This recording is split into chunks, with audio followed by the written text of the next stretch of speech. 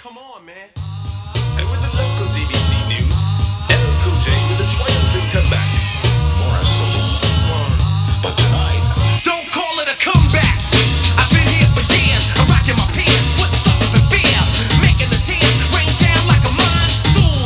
Listen to the bass go boom, explosion, overpowering over the competition. I'm towering, wrecking shop when I drop these lyrics that'll make you call the cops. And welcome to the Gen X Playback Show. It's your favorite show about the 70s, 80s, and 90s. We are the Brothers High. I am Scott. And I'm Sean. And we are calling We are going to call it a comeback. Despite what LL Cool J is saying, but what a great way to start off this particular episode is to have one of the master rappers in the history of rap music to lead us off here in this episode. When I kind of was creating the concept for this particular episode, I had LL's voice in the back of my head when I was like when I threw out about a comeback. I'm like, well, don't call it a comeback. Yeah. So LL is not. You're not going to disrespect him and say it's a comeback. I never left. That's right. However, some of the artists that we have been discussing, and by the way, welcome here to joining us now for my list. In the previous episode, you got to listen to Scott give his list. I'm glad you came back. That you enjoyed the show enough to come back and hopefully, enjoy what I have to say as the artist that I present. But I think it is great to talk about comebacks, as we ended the last episode kind of discussing that a little bit. Absolutely. And we mentioned a few artists that obviously there were some examples where they fell on personal hard times. And then yet there were some artists that just by being successful basically had the popularity turned on them. Sure. And they became a pariah because of them being happy or popular or on the charts. And by that you're talking Bee Gees and Donny Osmond. Bee Gees, Donny Osmond, Cher. Sure. They basically, the industry said, we don't want Cher anymore. How dare you be friendly, happy, and entertaining? What's wrong with you? Let's punish that person. That's right. We are mean, surly, and no, anyway. But through perseverance, all of these artists have shown the ability to come back many years after they first struck popularity on the music scene. Yeah, and so now as we're going to get into my list, just to kind of remind people as far as, the criteria that I chose. And I really wanted to limit who I selected to. The original success was prior to 1980. I do have an artist here that's 1979. So okay. I do use that cutoff. And, it could have been the 60s. It could have been the 70s. I don't have anybody in the 50s because, I think Roy Orbison may have been big in the 50s, although his hit Pretty Woman was in the 60s. In the 60s, yeah. So I don't go much beyond late 60s. A little bit, but not too much. And then when they have their comeback for me must have taken place at least in the 80s. Okay. So that's why, you'll see, my artist list ends in 1980 just because I have a huge list, that I had to pare down. You're going to get, people that, believe me, there was a lot more than what I could have played. So what I have is not necessarily doing kind of what Scott did, where he did a good job kind of giving us stories of people that might have had to overcome some things personally. For the most part, my artists are just people that kind of fell out of favor. And then, or where they were maybe artists in the 70s or 60s and had a certain sound. And it's surprising that they were able to change dramatically into the 80s. Okay. So with that being said, let's get right into my list. And, I'm going to play the first artist, and it's a band that this song comes from 1977. And the artist is Chicago. Okay.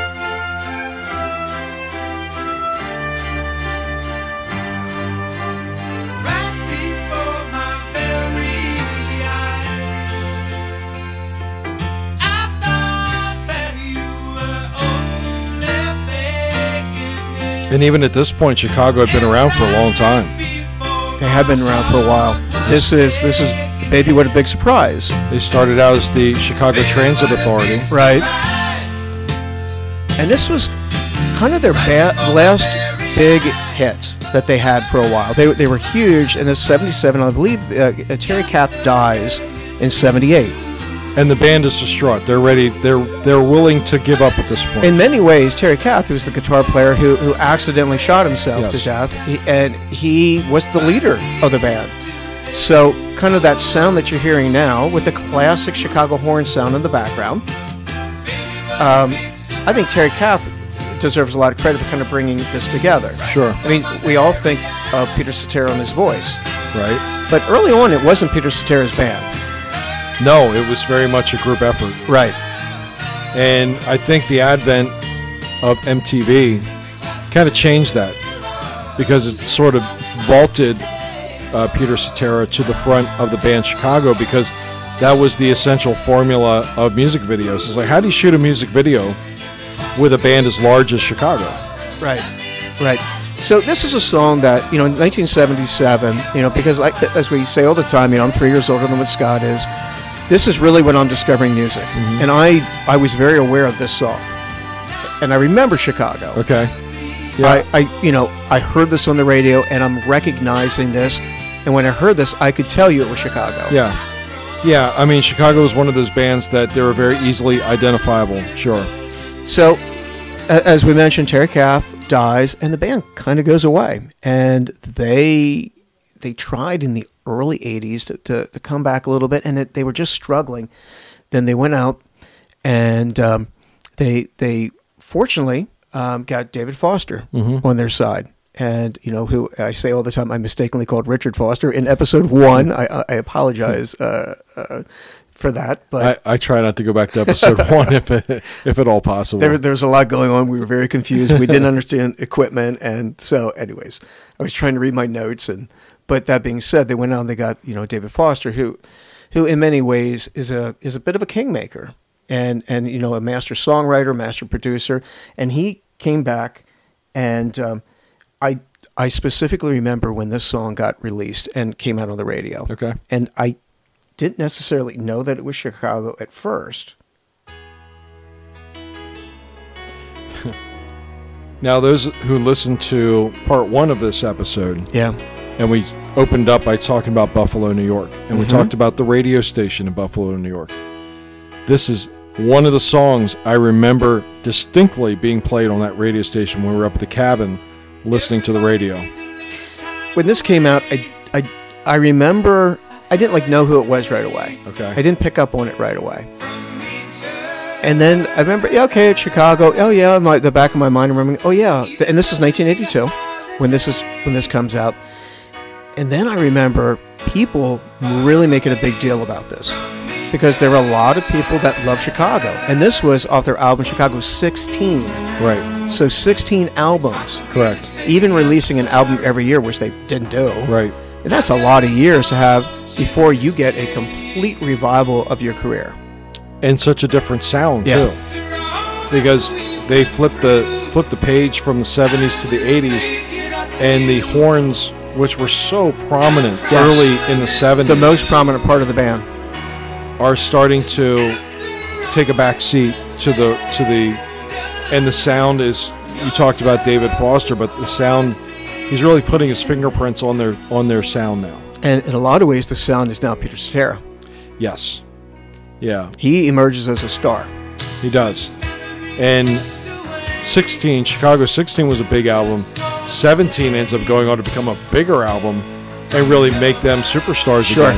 Yeah. And Chicago 17 is one of my favorite albums of the whole decade from top to bottom because it just had a ton of hit songs on it. Now, they came out with another song after this called Love Me Tomorrow, which I like more than this song. Even back in 1982, that was the song that spoke to me. But I thought, in all fairness, this was the song that did put Chicago back on the map again. So I went ahead and played that. And, if they decided that was the one they were going to release first to revive the career, I figured, who am I to go against that? That's right. All right, so the next band that I play, and this one kind of brings a smile to my face, all right? So when I come to the comeback, so a lot of these comebacks are artists that I discovered kind of for the first time. Okay.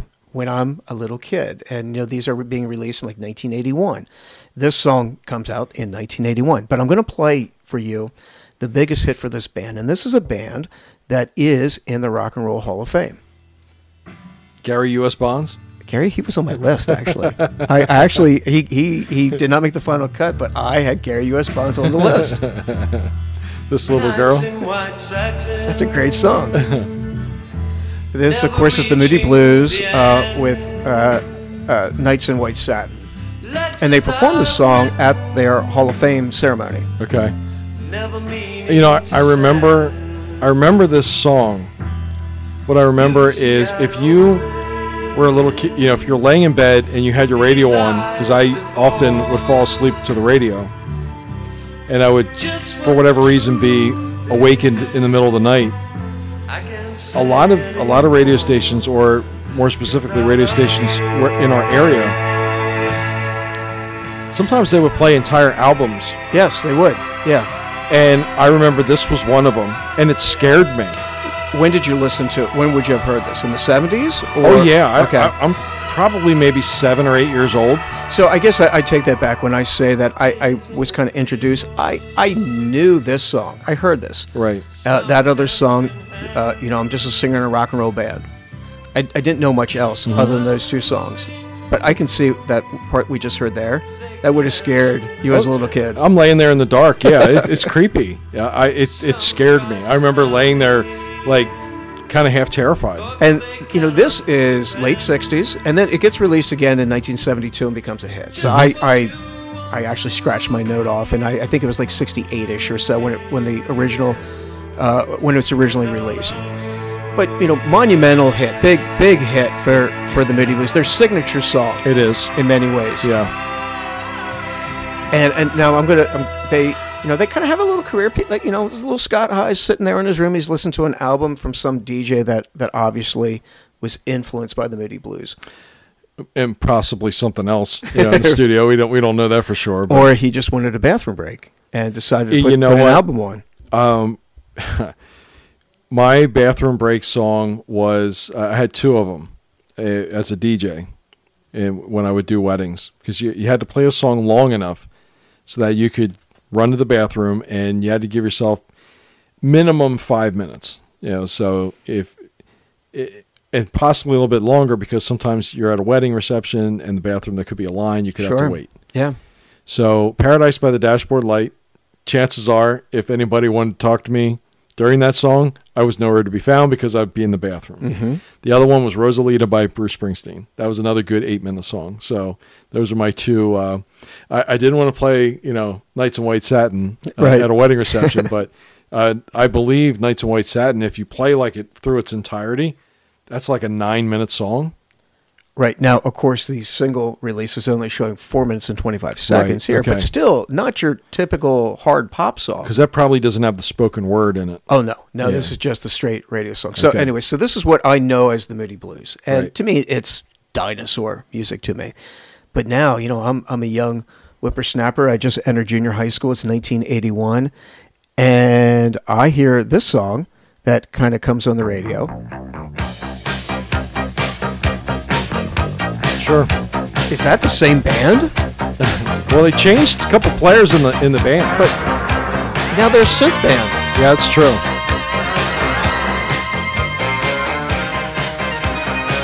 And you want to talk about, and of course, this is for those of you who don't know, this is Gemini Dream, which was a big hit. Yeah, it sure was.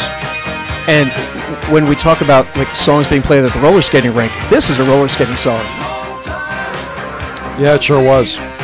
Yeah, this is a good example because they even ended up having a couple more hits after this one. They did. Yeah, I Know You're Out There. The one that Wildest Dreams. Wildest Dreams is the one that jumps into my head. But yeah, this is the one that jump-started their career. Back again. I absolutely remember this. Yeah, good song. And I remember my buddy Georgie Ekman is the one who turned me onto this song. Okay. He was the musical savant back in our group of friends back in like 6th, 7th grade. And he was always in touch with what was the hippest, latest song. And he was like, you got to listen to this song, Gemini Dream. Okay. He was like, Moody Blues, that old band? He goes, yeah, you're going to like it. These old guys, huh? Yeah. And I always, you know, I love how they do the two voices at the same time, the two lead singers. Yeah. You have the synthesizers, you have the layered voicing. I mean, yeah, it's it certainly fits in with the time and the musical sound that they were hitting. It kind of has almost like that Jeff Lynne, a little bit of an ELO Yes, sound to it. it does. Very much so. Yeah, I think you hit the nail on the head there. But, as we've said before, the 80s were such a fun, happy time, and that's what the music was trying to portray. And this song couldn't be any happier. Sure. Yeah. Anyways, I love that song, and it always brings back, super fun memories. And like I said, it will take me right back to roller skating. Sure. Now, the next artist that I'm going to play is an artist that you got to hear during the episode where it was the number ones from my birthday, March 19th. Okay. Throughout the Gen X era. And they got in the early part of the Gen X era. I'm not going to play that song. And what I'm going to play now is by the band America.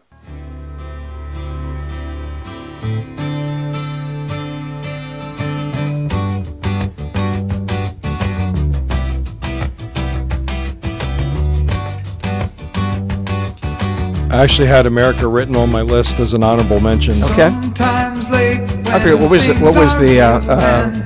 one that you played in the other episode? Ventura Highway. Yeah. Which is, I think these two songs are their signature. Right. Either one could be considered their signature song. Ventura Highway, Horse with No Name. Yeah. Yeah, it's Tin Man. I think it was Horse with No Name that you played.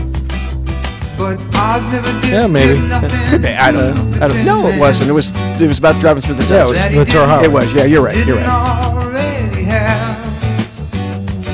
But this was a band when this came out, and this came out, in '74.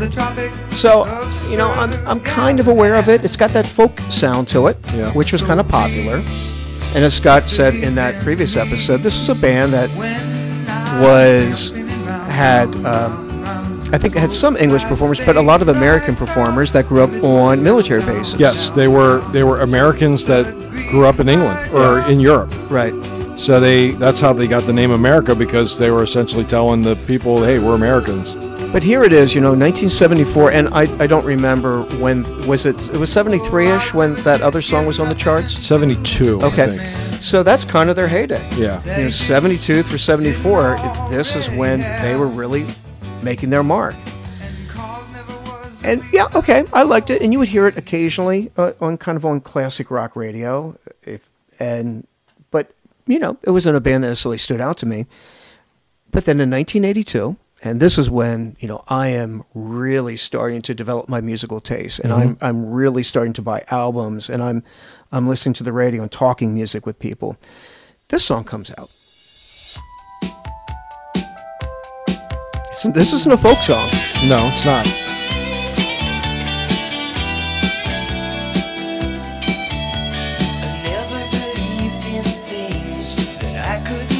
I said if I can't feel it, then how could it be? No magic could happen to me.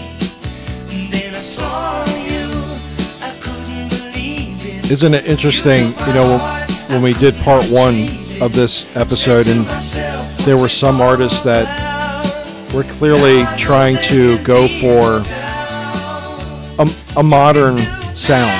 Right. And then you had a band like the Doobie Brothers that said, I don't care, I'm going to play what we did 15 years ago. But it worked for both of them. It did. So I couldn't imagine, the Doobies doing something different than what they did when they came out with the Doctor. And my first taste of America was this song. Most of the artists that I have selected are artists that I think did a good job of transitioning to what was happening in the 80s. Yeah, and take a band like the Moody Blues. Mm-hmm. I can't imagine that the Moody's were making a ton of money at the turn of the decade, because Nights in White Satin was 8 years before. Right. I'm sure they wanted to buy a house or buy a car. Right. You got to do what you can to pay the bills, and give them some credit for saying, hey, we gotta get our sound up with the times.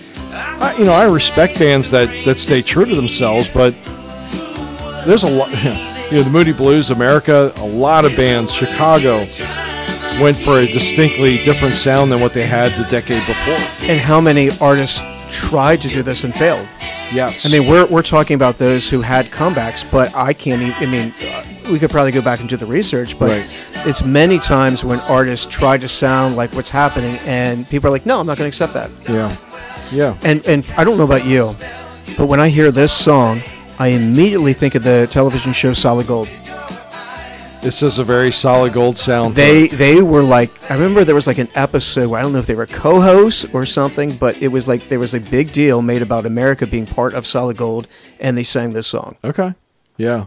They probably lip sync. They probably did, you know. But you know, in what was, you know, not really strong MTV around the country yet. Right. Solid Gold was a way a lot of us got to see these artists. Well, we didn't get MTV until 1983. So Right. MTV had been around for 2 years before we even got it. And most people didn't have it at that point. Correct. I mean, that's when they would run the commercials. You know, tell your provider, I want my MTV.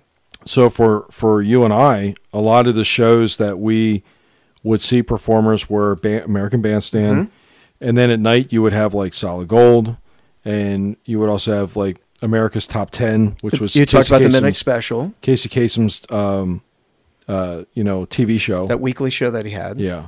So that's how you kind of got turned on to these different artists. So you didn't get a chance to see them a whole lot. Well, I'm going to play my next artist. Okay. And that's a great segue, because the next artist we would probably not have seen on any of those shows. Maybe, you know,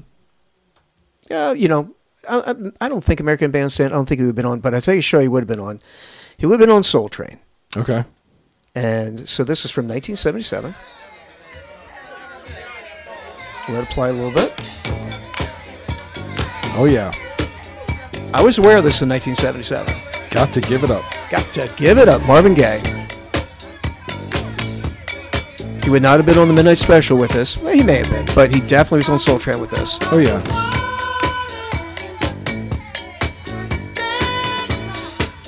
This song has durability. Oh, it does. I think it's as good today as it was in 77. Yeah. You know, Marvin Gaye, I'm kind of glad that we have a podcast like this, Sean, because we get to talk about people that were truly great in our generation, but for whatever reasons, time is kind of like, I don't know, covered them up a little bit. Yeah. I think Marvin Gaye's one of those artists. I not really sure why. I mean, I'm going to play his kind of his comeback hit, which ends up kind of being his last hit, because Sure. unfortunately, not very long thereafter, he was shot and killed by his father. Yeah. But Marvin Gaye is somebody that had a humongous career in the 60s. Yeah. You know, he was part of the Motown sound. He was one of the main acts at Motown. Yeah, you could arguably say that at the turn of the decade, he was the because Motown was about promoting different acts, different groups. It was just Marvin Gaye. You know, he didn't it wasn't Marvin Gaye and the Miracles. You Right. know, it was just Marvin Gaye, and now he did a lot of music with Tammy Terrell. Sure. But Marvin Gaye was a solo act, which was very rare for Motown. Now, a lot of that music I kind of discovered later.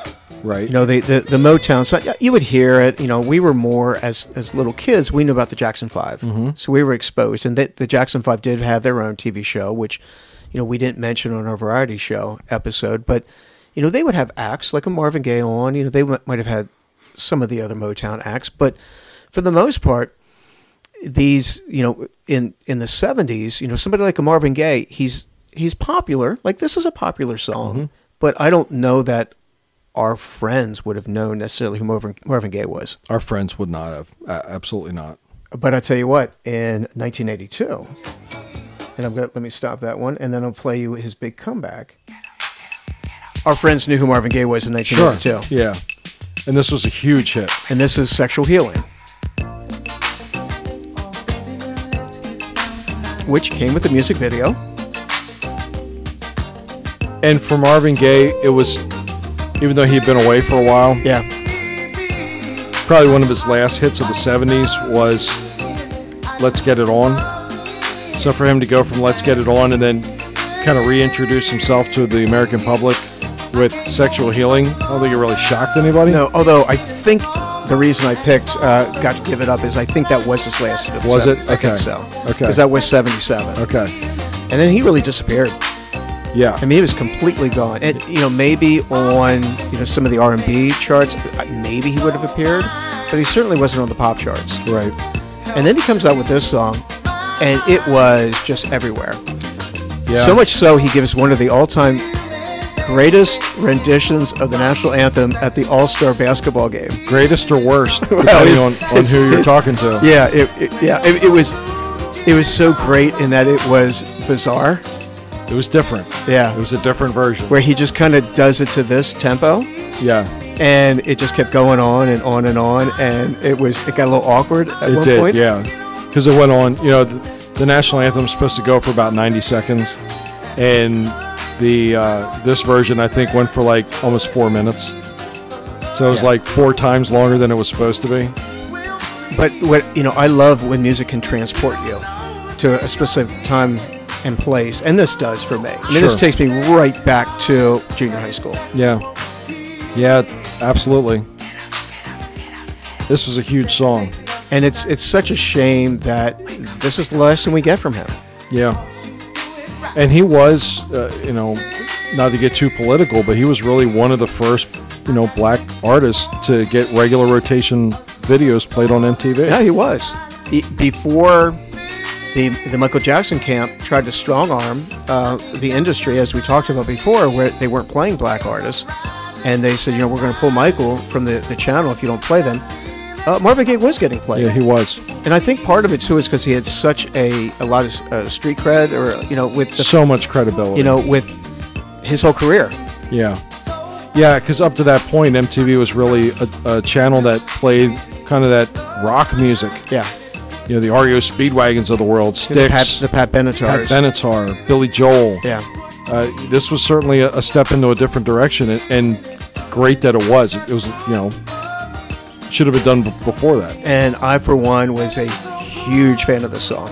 Yeah. And it still holds up. It's something that I will never get tired of. Sure. So anyway, so we're gonna close out Marvin Gaye, and I'm gonna go to another artist that was really big in the 60s, just like Marvin Gaye was. And this is an artist, and I picked them in particular because they were so different with their different stages, and they took the band through 3 incarnations. Now, people will argue whether it's a continuation of the same band or not. I know, that's up for argument. But as far as the public, you have Jefferson Airplane. Yes. Which is what we're listening to right now with Grace Slick singing Somebody to Love. Yep. Right? Very much out of the 60s, very much a Woodstock type of song.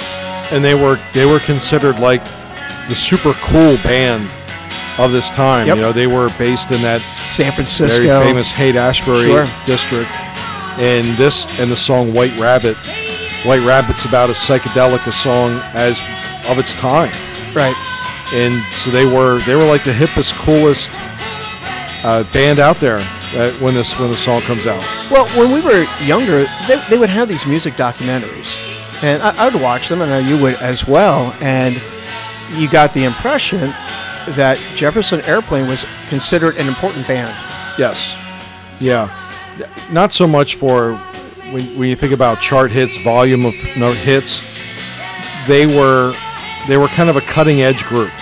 So I guess there are certain groups that are out there, and they just have something about them that sort of transcends. Like I would put the Clash in what they were thought of. Like they were considered an important group. Sure. It was something, a band that was considered really cool, and you identified with that band. And that was kind of the impression that I got from the hippie historians who were giving me the documentaries that I was watching. Jefferson Airplane for then kind of changes, and then they changed their name, and I think there was some legal issues involved, but then they became Jefferson Starship. And that was the ideal. The concept came from Paul Kantner, who was the guitarist, who's kind of was the thread that you're gonna see throughout a lot of this. Right. They have some success, but not necessarily huge chart success. They had an album that came out. It was right around the start of MTV. And it had like Find Your Way Back and Jane. Find Your Way Back and Jane. Yeah, Jane was probably my favorite Starship song of all time. That show we've talked about before, Fridays. Right. Have you watched it when they perform No, on Fridays? Go no. back and watch it. I've watched it probably 20 times. Okay. Just on YouTube, where they get on this, kind of a competition for, SNL, only it's Friday night, same concept, and they played both Jane and Find Your Way Back. Okay. Now, the thing I remember about Jefferson Starship is Marty Ballin, the famous Marty Ballin, told a story about, he was one of the co-founders of Jefferson Airplane. And then at the end, he thought that the band was breaking up, because everybody's kind of going their separate ways. And then Paul Kanner decides I want to try and keep this thing together, so we're going to do a reincarnation and call it Jefferson Starship. And they're struggling with the record company. Like, the record company's like, you need a hit song or we're going to drop you. So they bring back Marty Ballin. Marty Ballin writes the song Miracles. And the rest of the band's like, hey, thanks. Thanks for our top 10 hit. See you later. Hey, Mickey Thomas, you want to come over and sing that for us? And then, because Marty sings Miracles. But then that was like it for a long time. And he didn't come back until they did like a reunion tour in the late 80s. They kicked him to the curb. Yeah. And it's a band that continues. So it's not like they bottomed out. They had success. Mm-hmm. They got played on MTV. They had albums. They probably were still kind of an arena act, I would think. They I don't know how large, but they still were headlining. I could probably see Jefferson Starship and Aldo Nova running At the Spectrum. doing that together. Sure. Yeah. So when I say a comeback, some people might be out there saying, why would you say they had a comeback? They were always there. Yeah, but they didn't necessarily chart. Mm-hmm. And so I'm going to play another one. And part of the reason I went with this one, and folks out there, you know what's coming. You know what I'm going to play. And they had such a transformation. We built this city. That song that I just played before, Somebody to Love, Yeah. and now you're playing probably the purest pop song you're ever going to hear. You go from down and dirty to glistening and clean. And they knew how to make hit songs. And now they're Starship. Yeah. So that's why I say some people might dispute whether this is part of the legacy. Come on, it's still Grace Slick and Mickey up there singing. True. And Mickey Thomas actually controls the name now to this day, Yeah. since everybody else has essentially either died or retired.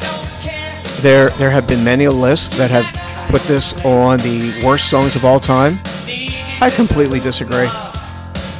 I disagree too, because you're going by the ear test, and when it came out, it was a very popular song. And Did it not go to number one? It did. Yeah, and so obviously there's the popularity. It's just kind of funny when you listen to the words, and they're talking about corporate America, it's stuff that you could probably argue today, but they're complaining about like how things have gotten, like it's almost like they're trying to be political while having the squeaky clean sound, Right. which I thought was kind of But we interesting. built this city on rock and roll, Scott. Yeah, That was the foundation. yeah. And where'd the rock and roll go, Sean? Yeah, it's not there. It's on old nostalgia shows. But I think part of the brilliance of this song was the first time you heard it, you're singing the chorus. Yeah, and even though it was a different sound from what they were even as Jefferson Starship. Jefferson Starship still very much had a rock sound to it, and this definitely took a chart. It's almost like they wanted a hit song. Yeah, and so the first song that I played, Somebody to Love, came out in 1967. This was 1985, and we talk about in the previous episode with Aretha Franklin kind of having that 1985 sound, and that's what that is right there. Sure. I mean, you hear the synthesizers, the way the drums are programmed. It's what was happening, and like I said, I'll let it go, but I get frustrated sometimes when the critics want to put something down as not being hip and cool, which is so ironic because the band that was considered the hip and cool band that was above all the other sellouts becomes perhaps the ultimate sellout. And I think they talked about that, in the behind the music on Starship, and the fact that they were at once thought of as the coolest group in, Yeah. in music, and now all of a sudden they're kind of being laughed at. But you know what? It's really helped the members, at least like Grace Slick, in retirement. I guarantee you that they made more money off the second song than they did off the first song. Guaranteed. Of which second song? That you just played. Oh yeah. And then because of that, then the song Sarah becomes a huge hit. Yes. Off the same album. Yep. And then the subsequent album has the I'm drawing a blank on the song for the Mannequin. Nothing's gonna hold us. Nothing's Gonna Stop Us Now. Yeah, huge hit. Yeah. So this led to a string of big time hits. I think Sarah was number one as well. I think you're right. Yeah. So that's the Jefferson Airplane, which ultimately became Starship. We go from the Woodstock generation to right in the heart of the wonderful 1980s. So with my next artist, I'm gonna go with the Woodstock generation again. Okay. And let's go right back to a band that featured prominently at Woodstock. Sha-na-na? They were there. Okay. This is a song not played at Woodstock, but this is 1970.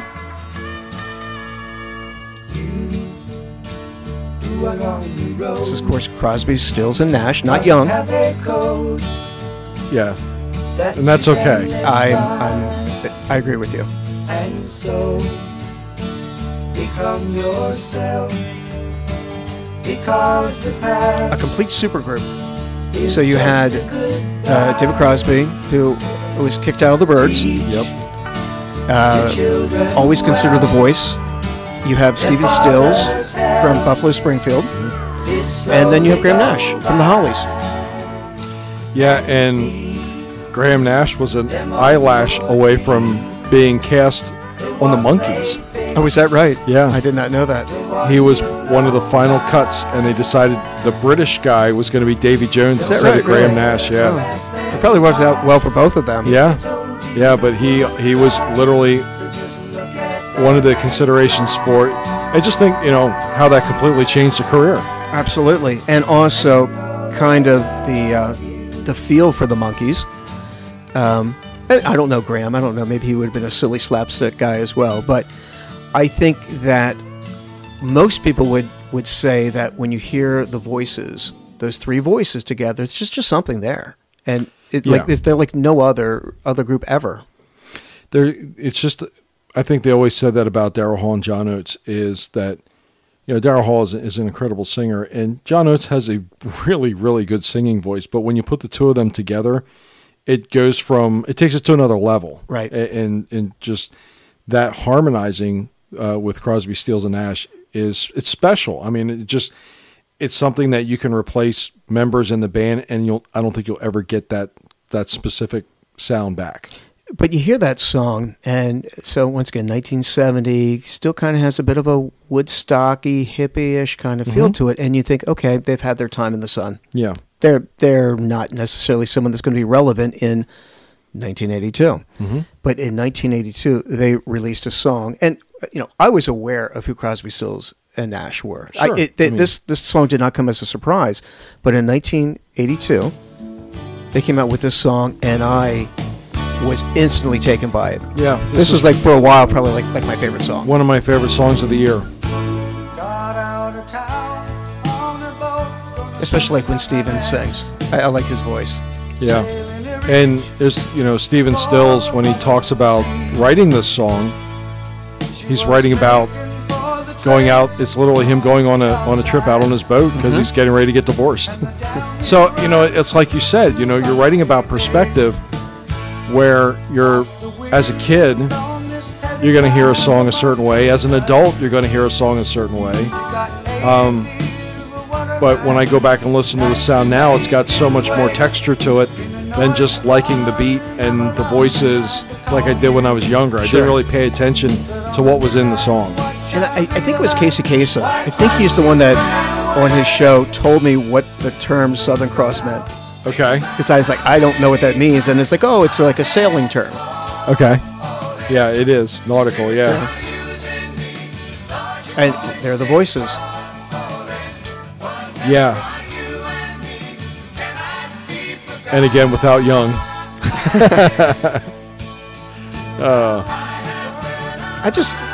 just the harmonies with it.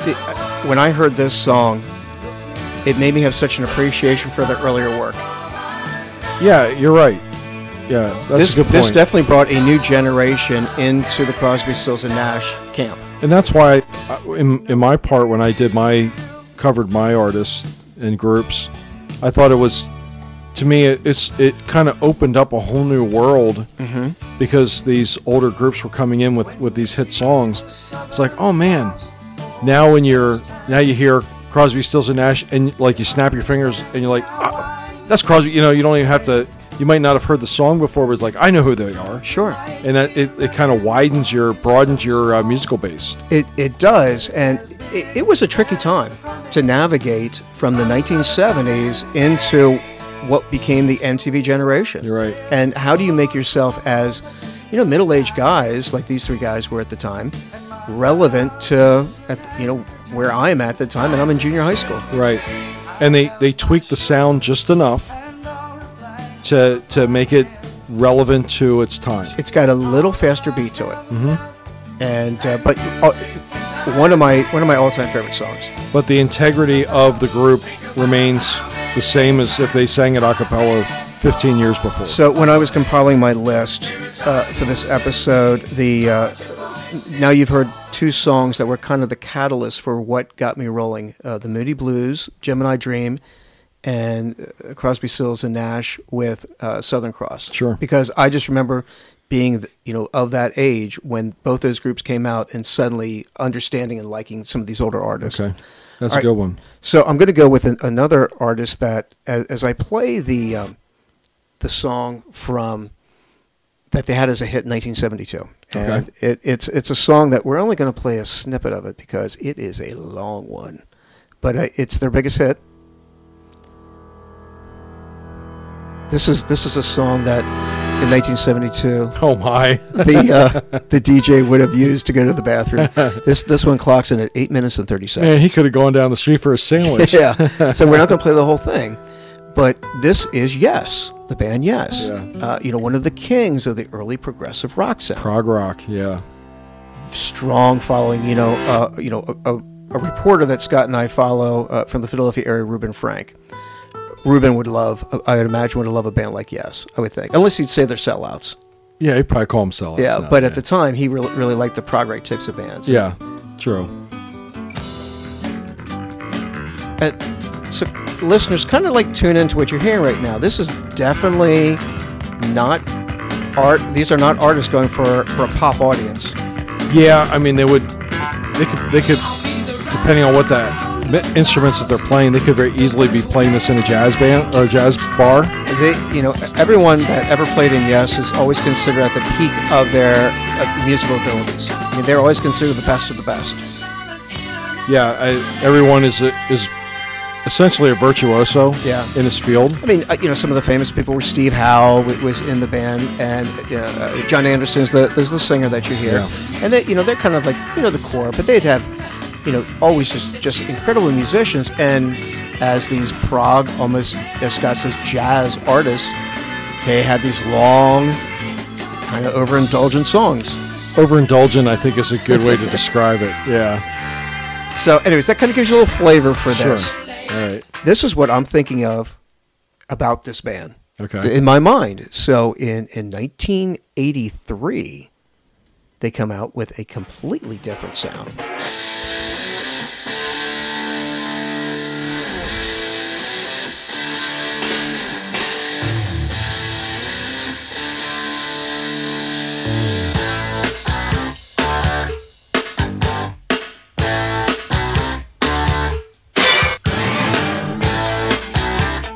This is, of course, Owner of Lonely Heart. And this won the band a boatload of awards this year, that particular year in 1983.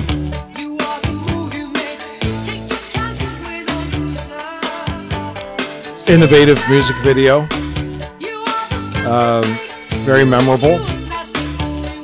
And you're right, Sean. I mean, they kind of went from that, as you said, overindulgent 8-minute song. Now it's a lot tighter. You're not going off with one instrument dominating. it's a little bit fused together, and they're certainly going for more commercial sound. Right, and the whole album was this way. It was, the album, for those of you who remember, is 90125, and I remember they came up with that because I guess that was just the catalog number that they were assigned, and so they just kept it. Okay. They're artistic Brits. Yeah. But so, Steve Howe's not here in the band, and they have Trevor Raven in, and he comes in, and Trevor Raven, my understanding was this project was originally supposed to be his solo project. And then some of the guys from Yes were brought in to kind of work with him, and like, hey, let's just turn this into a Yes album. Okay. But this became, of the early days of MTV, this was one of the biggest bands, at least for this album. This was important because they were one of the earlier British bands to have heavy rotational airplay on MTV. Mm-hmm. Like, this video was one of the first British bands I remember on MTV. Probably goes in the same line as Culture Club and Duran Duran. Yes is right there at around the same time. So, and yeah, this video was immensely popular on the channel. Yeah, it was. So, of those of you, of our listeners who had MTV in the early days, because, not everyone had it right away, but by 1983, it was really starting to gain steam. Like Scott and I said, that's when we got MTV. Right. So I definitely became a fan of the band. Went back and listened to some of the earlier stuff. I didn't really like it that much, but I liked the stuff that came afterwards. Yeah, I mean, as an adult now, I can go back and listen to, the 70s version of Yes, and I'm like, they're incredible musicians. Sure. I mean, there's no denying it. It's still not my cup of tea. But we, as you listeners know, Scott and I like the pop music. We so do. It's Yeah. We're unashamed to admit that. All right, moving on to our next artist that had a comeback. Well, Scott talked about the fact that Graham Nash almost got the job working on the television show The Monkees, and he almost got the role that went to Mr. Davy Jones. Hey, there's Davy Jones right there.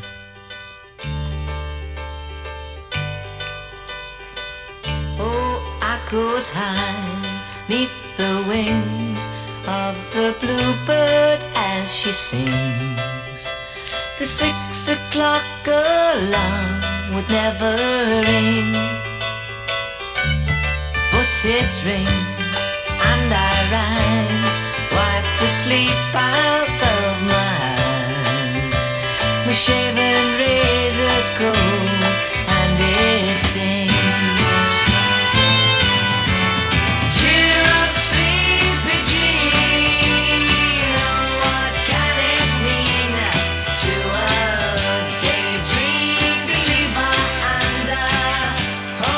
So how could anyone not love that? Well, the fans sure did, because remember, the Beatles were going strong at this point. This is 1967 when this song is released. And the Monkees were outselling the Beatles. So, as a little kid, and I'm only born in 1968, so I'm not around for this. However, the Monkees were in such heavy rotation in our childhood, I felt like I was seeing it when it happened. Sure, and we watched them every day on TV. We did. Yeah, the reruns from the Monkees TV show. And it's funny because I just got done reading the autobiography of Sally Field. Okay. So when she was shooting The Flying Nun, the Monkees were on, basically on the same set area doing their show. All right. And she always commented about how she wished that she could be them because it always looked like they were having so much fun, and she was being, dressed like a nun, and she didn't feel like she was able to like let loose and have fun, where they looked like they were having endless fun whenever they wanted to. And that's kind of the vibe that you got from the show. Sure. Was, these four guys were hanging out, living in the same house, being a bunch of goofballs, singing, and getting into a whole bunch of misadventure.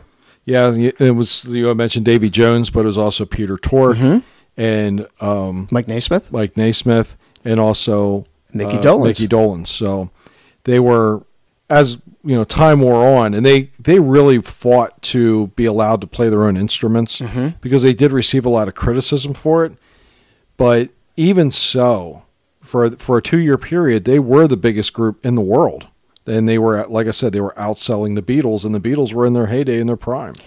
They were, and then suddenly the brakes went on. Well, yeah, and especially for us as we were getting into getting a little bit older into the 80s. I mean, the 60s was 2 decades away. Mm-hmm. And you had asked me a question at the beginning of the episode when you asked about looking at music in the past, and I said no, because if a song was a year old, it was gone. Sure. And we were always thinking of looking forward. Right. So we weren't necessarily looking back, although you and I did like to watch the Monkees TV. So we knew all their songs. But not every one of our friends did. And I don't know if they weren't allowed to, as little kids, get exposed to that, if they didn't have TVs. I don't know what it was, but there was it seemed like people might have known who they were, but you and I, it's as if we grew up in the 60s. It's that we know all about these guys. Well, yeah, like I said, because they always played their songs on the shows, so Yeah. we knew all their songs. Yeah, we come home from school and watch them, and that's when they were on. So, but, that was kind of the 70s as we were growing up. But then as you get into the 80s, Scott said, it's in the rearview mirror. People forget about them. Then a revival started with them around 1986. MTV started playing old Monkees reruns. Yeah. Yeah, they would show them late at night. They would do late night programming, which you and I were. They would show the Monkees. They would show Gumby. They would show Dragnet. They would show the Young Ones. I like the Young Ones. There was a lot of this television that either we had already seen when we were younger, or were being exposed to it for the first time. Like, I knew what Dragnet, the TV show, was, but I never watched it. Sure. But then when it was being shown on MTV, we watched it every night. Yeah, absolutely. Especially in the summertime. And to kind of capitalize on that fame, the Monkees get back together again, and they release this following song that same year in 1986.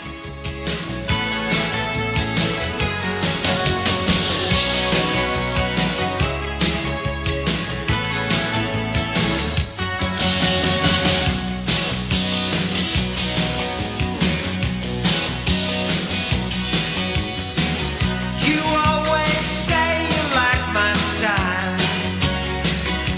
Of course, that's Mickey Dolenz right there. Yes. Say I'm tough. And the song is That Was Then, This Is Now. And, not all the members participated in the album. I don't think Mike was part of it. And Davy Jones didn't participate in the recording of this song, but he did end up joining them on the reunion tour. So I think it was just Davey, Peter, and Mickey were on the tour, right? On the tour, yeah. Yeah. Now, I think Mike ended up doing a couple of dates. Okay. But essentially the reunion tour was the 3 instead of the 4. And of course, That Was Then, This Is Now is kind of playing upon what, it's now 1986. They're having this revival, and they're kind of having a revival for something that happened back in the 60s. It's almost 20 years since they were on TV. Well, it was 20 years. And so they were, that's kind of like, I don't know, the whole purpose of the song.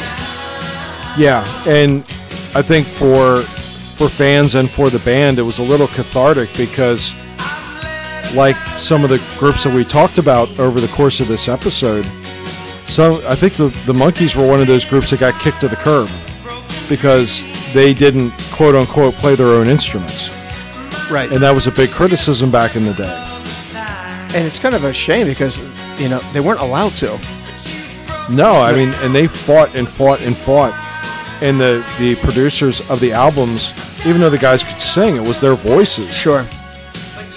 But as the one of the guys who was sort of helping produce the album, he's like, look, Mickey Dolenz worked extremely hard to learn how to play the drums. He goes, but I can get a session musician in there and do it in 1 or 2 takes. It takes Mickey 20 takes. Sure. So you're eating up all this production time. And time's money Yeah. in the studio. So had a nice revival. One of my favorite things about it was now my contemporaries that I was like in high school with at the time, they knew who the Monkees were and could, they may have known who they were, but now they could discuss the episodes with me. Sure. For the first time. because I've been probably dropping lines from Monkees episodes for my whole 17 years at that time. Somebody other than my brother is going to have to finally understand. It's like, okay, we get it now, Sean. Now you can stop talking about it. So I'm going to go on my list. There's an artist here, and I got to admit, I kind of broke my own rule. This is the only artist that I allowed where they had a hit in 1980, because it is actually 1980. But I still think of them as a 70s band. And, once I play this, you're going to immediately know who this is.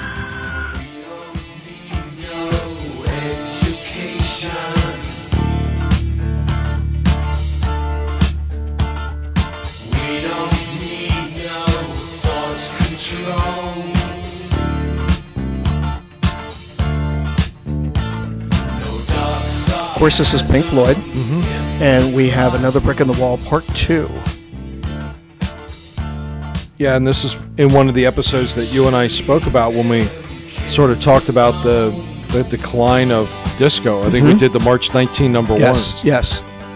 And to me, it was like, this was the album that rock fans were waiting for. And that's part of the reason why I allowed it to be on my list and kind of break the rules a little bit. Because it was such an influential album. And I think it was recorded in 79 and released in 80. And so... for me, Pink Floyd's as a 70s band. Yeah, no doubt. But, with Pink Floyd, they had some conflicting personalities. They had a very strong personality, Roger Waters. And Roger Waters, who, Roger was the primary songwriter, and he, it was, I think, a taskmaster. Is kind of the way they would put it. And he was not an easy guy to work with, and yet he was not a great singer. So while he sang some, his range is very limited. He wasn't known as somebody who would collaborate. He would tend to bring the projects in with him, and he would hand out the assignments and say, this is what you're playing, this is what you're playing.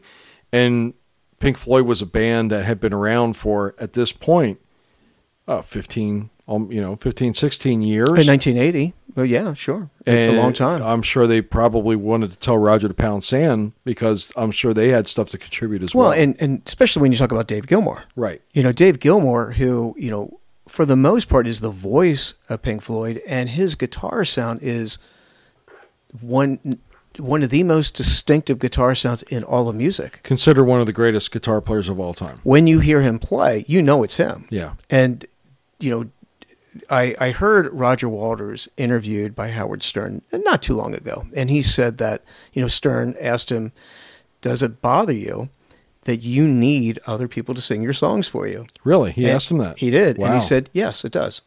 Yeah, I can see why. Because if he had his own druthers about it, he would probably write all the songs, play all the songs, and sing all the songs, and not to deal with anybody else. Yeah, and there's a lot of artists that have done that over the years. Like think Paul McCartney, think Dave Grohl. All those guys they don't need anybody else to make their albums. But Roger Waters can't sing the way Dave Gilmour can. Right. And I said how distinctive Dave's guitar playing is, but you can still go and get a session guitar player, take him on the road, and then he's going to do a reasonable impression of Dave Gilmour. But even when they may have been at each other, Roger Waters still had to take Dave Gilmour on the road. He fired other members of the band, but he could never get rid of Dave Gilmour. Right. And then so ultimately this album is in a lot of ways the pinnacle of their career. They go and they have another album. It's like the final stage or whatever it's called, and it's not super successful among maybe hardcore Pink Floyd fans, where this was a phenomenon, where this was, a stadium act that toured around the country. And so Roger Waters decided, well, when I'm ready to be done with it, everybody's ready to be done with it. And I say there's no more Pink Floyd, because I'm Pink Floyd, in a way. Well, the other band members didn't agree with that. So now during the 80s, for the most part, Dave Gilmour goes out and he performs with other people. He spends a lot of time with Pete Townsend. Pete does his solo career, and it's kind of interesting that Dave is kind of his touring guitar player. And what a powerhouse lineup, having those two guys together, as buddies and playing. But then in 1987, Dave Gilmour decides that, we're going to get the band back together again. And Roger Waters has no part of this song or album.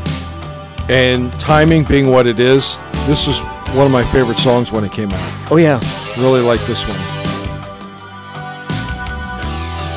I liked it better at the time than, say, like The Wall. It wasn't harsh. It wasn't dark. You're right. The tone is a lot more optimistic. That's exactly the word I was going to use. Yeah. It's optimistic. Yeah. Can you of course you can picture the video, right? Absolutely, yeah. Yep. Guy jumps off the cliff and becomes an eagle. And, oh, yeah, it's great.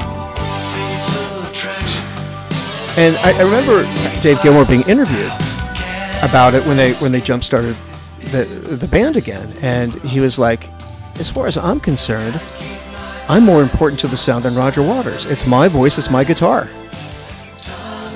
You know that, and much to Roger Waters' chagrin, they became humongous. Yeah. And they once again became a stadium band. Yeah. And he was not, he wasn't selling out arenas with a solo tour. And to say that Roger Waters was bitter is an understatement. Yeah. He was very critical of this album. And because it was the first Pink Floyd album that he was not a part of. Mm-hmm. So he essentially told David Gilmour, he's like, this isn't Pink Floyd, this is the David Gilmour solo album. Well, maybe so. It's still good. Like, so if Roger Waters would have done the same thing, Yeah. then would it not have been the Roger Waters solo album? But no, when I think of Pink Floyd, this is one of the songs I always think of. So I know there's a lot of Pink Floyd purists, and among our younger listeners, I like the fact that they've gone back and that they can go on Spotify and they can listen to old Pink Floyd and experience Dark Side of the Moon. But for me, just kind of where I was at in my life, this is senior year of high school, Yeah. and it's very optimistic song. It's very smooth, and for the first time, I'm like, yeah, I think I like Pink Floyd. This is one time where we jumped on the Pink Floyd bandwagon because up to that point you had to be pretty hardcore, Yeah, to follow Floyd, because they certainly weren't popular, from like 80, after 80, not much. They weren't very popular until that album came out. Of course, there was Momentary Lapse of Reason and Learning to Fly. Hello everyone, it's Scott from the Gen X Playback Show. We've reached the end of quarter number 3 in our episode on musical comebacks. Great musical comebacks of the Gen X era. And Sean, in part 3, as you just listened to, focused on a lot of some very renowned acts from the 60s and 70s, particularly the early parts of the 60s and 70s. And when you listen to somebody like a band like Jefferson Airplane and how they evolved into Starship, or the Moody Blues and how they went from being prog rock to synthesizers, it's just amazing that Gen X offered all these different types of music and these comebacks. I guess the bands might argue that and say that they never really went away, but for music fans, at least in the top 40 chart era, that was certainly the case. When you listen to a group disappear for a good 8, 9, 10 plus years, or in the case of the Monkees, disappear for 20 years and then come back and have a chart-topping song. So it's very cool to go back and reminisce on some of these groups, and hopefully you're enjoying. If you have enjoyed all 3 parts to this point, I'm sure you'll enjoy the last hour, which will be next week, as Sean concludes his musical comebacks, his favorites from the Gen X era. So glad you're enjoying it so far, and stay tuned for part 4 next week when we finish up Sean's list. So for my brother Sean, I'm Scott, and we are the Brothers High, and once again we thank you for listening to the Gen X Playback Show, and we'll talk to you next week. See ya.